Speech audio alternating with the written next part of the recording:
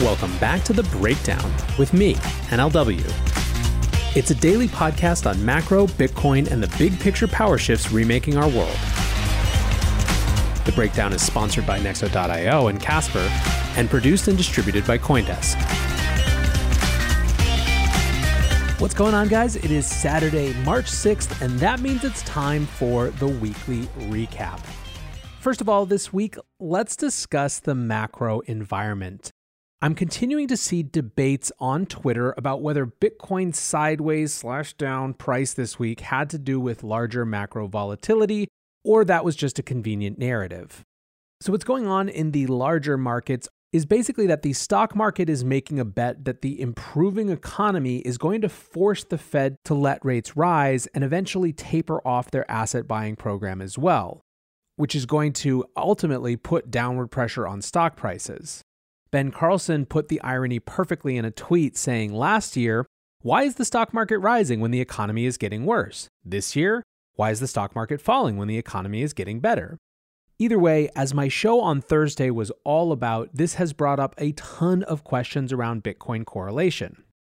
If you didn't happen to listen, my basic thesis is that stocks' correlation to Bitcoin has more to do with the fact that stocks have taken on a store of value safe haven role in the context of forever suppressed interest rates than it does with Bitcoin's risk asset nature. If we're talking about short-term correlation, however, I do think that given how much of the upward price pressure has come from institutional allocation mandates, it could make sense that in the short term, some of the buying pressure could have been put on pause in the context of larger resets. Frankly, there could even be some profit taking for institutions that got in around 20K, 25K. Inevitably, I think that when there are actors who don't have a strictly Bitcoin-only mandate, what's happening in other parts of their portfolio will have some connection to Bitcoin. But it doesn't necessarily have that much to do with people making a specific macro analysis vis-a-vis Bitcoin as much as it being a byproduct and externality of their larger trading strategy. Ultimately, however, we're just going to have to keep watching this correlation with the macro to really understand where Bitcoin fits in the larger picture, how uncorrelated it is versus now part of a larger superstructure. Next up, let's check in on NFTs. So one more TLDR on my show from earlier this week, because as with anything that is not perfectly critical or perfectly embracing, that middle space tends to piss people off. My argument was that NFTs are a potentially truly disruptive force in terms of artistic business models. The thing that interests me is the way that they allow a true market from the smallest actors to the biggest pockets around artists to actually form. And what I mean by that is that traditionally, artists haven't had a really easy ability to capture people who would want to spend $500 or $1,000 or $2,000 on their art versus people who, on the one hand, just want to buy a ticket or on the other hand, want to give them some crazy patronage grant. There's probably a big space of, call it lower upper class supporters for artists and musicians that could be tapped in a different way, so perhaps NFTs create an opportunity for that. I didn't talk about any use cases beyond the creative because that's where so much of the attention and energy is right now. My concern, and in fact the only area that I found it really commensurate with ICOs, was the prices. I worry that too much of the price discovery going on right now is going to be warped by speculators who know that crypto hype leads to money. That's not an indictment of anything happening, and frankly, I'm not a trader nor thinking about market timing. Friggin' Gary Vee is bringing the Kool-Aid man into Clubhouse to talk about NFTs, so it's likely more BS money piles in before it leaves. Now, one interesting thing this week that I saw that was somewhat controversial was Banksy getting rolled up into the game. A group called Burnt Banksy took a 2006 print titled Morons that was purchased for $33,000 at Christie's in December. The print was a commentary on people buying art and even had the line, "I can't believe you morons actually buy this shit." Well, the group made an NFT and then burnt the original. Here was their statement. If you were to have the NFT and the physical piece, the value would be primarily in the physical piece. By removing the physical piece from existence and only having the NFT, we can ensure that the NFT, due to the smart contract ability of the blockchain, will ensure that no one can alter the piece and it is the true piece that exists in the world. By doing this, the value of the physical piece will then be moved onto the NFT. This was, as you imagine, because they burnt an expensive piece of art, very controversial, with a lot of the mainstream art press calling it dumb, Frankly, even though Banksy wasn't himself associated with it, it feels like the type of thing that would be pretty on brand for him. Meanwhile, Banksy himself just painted a jailbreak from Reading Prison on the wall of Reading Prison, so it seems to me like he's got bigger things going on. Looking for the best way to unlock your crypto's liquidity? Nexo.io is exactly what you need. Borrow against your digital assets at just 5.9% APR. Earn passive income with yields of up to 12%. And swap between more than 75 market pairs with the instant Nexo exchange. Try the Nexo wallet app to get the whole 360 degrees of crypto banking. Get started at Nexo.io.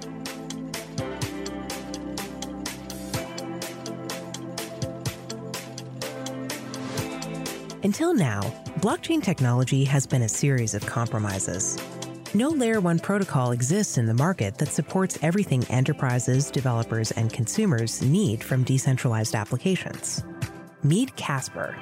Casper provides the blockchain ecosystem with a solution that makes no compromises around decentralization, security, or performance. Learn more at casper.network. Finally, let's circle back to institutional adoption and close the loop on the other point from the beginning of the show. It's always healthy on a week where there has been some sort of big pullback in price or just stop momentum to zoom out again. And this is especially true when the supposed culprit is slow-moving actors like institutions. So let's go look at the other institutional news from the week. JP Morgan held a macro quantitative conference on Thursday. It featured 3,400 investors across 1,500 institutions, and they were surveyed about their thoughts on cryptocurrency. Here's the way the block summed it up. They said, cryptocurrency's reputation is shifting to greater legitimacy, but the coin hasn't lost its risky and crime-related perception. So of these people surveyed, a tenth of the firms say they have invested in crypto. Of those who haven't, 22% say they're likely to do so, while 78% said they were not. 58% of participants believe that crypto is here to stay, and 7% said that it will become one of the most important assets. On the other hand, 21% said it's a temporary fad, and 14% said it's rat poison squared. The fact that twice as many people said rat poison squared as said it was likely to become one of the most important assets likely gives you a sense of who might have been at this conference. Of course, actions speak louder than words, so let's look over at some reports around actions.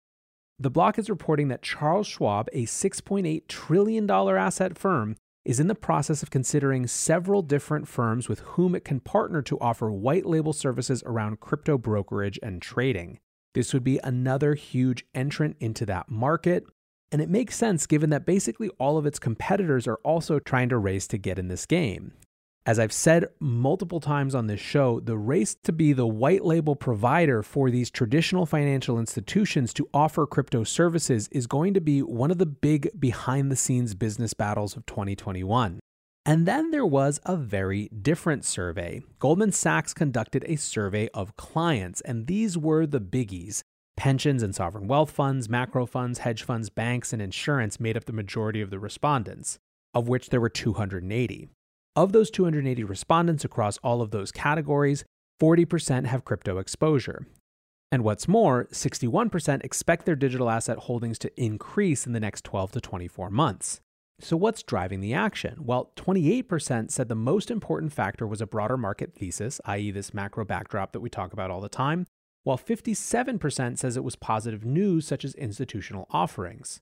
It's not hard to see how those two things work in tandem. Macro backdrop drives conviction among a smaller number of people who drive that institutional offering, while the follow-ons see that institutional offering and say, hey, whether I have that macro thesis or not, there's something there that I need to be paying attention to. Now, what about their thoughts on the future? 54% predict a price of $40K to $100K in the next 12 months. 54% predict a price of $40,000 to $100,000 12 months from now, while 22% think Bitcoin will be over $100,000 in 12 months. Think about that.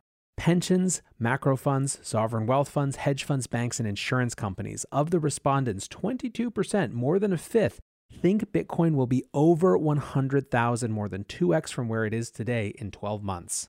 34% said that regulation and internal mandates are their greatest hurdle to start investing. Now, one little interesting nugget, They were asked which assets are most interesting to them. 42% responded Bitcoin, but 29% responded ETH. So perhaps there is more institutional interest in ETH and DeFi than we're seeing in the popular narrative. All in all, perhaps a mixed week in the short term for institutional exposure, but very clearly along a trend line. And this is the point that I wanted to make. Anytime there are short-term blips along this journey, you have to zoom out and see whether the long-term trajectory is still positive. When it comes to institutions, it's absolutely undeniable that it is. And don't forget, before we leave, just as I was putting the finishing touches on this, Michael Saylor announced that MicroStrategy had gobbled another dip, buying $10 million more of Bitcoin, about 205 coins at $48,888 per. If you sell your Bitcoin, Michael Saylor will buy it. Anyways, guys, I hope you're having a great weekend. Until tomorrow, be safe and take care of each other. Peace.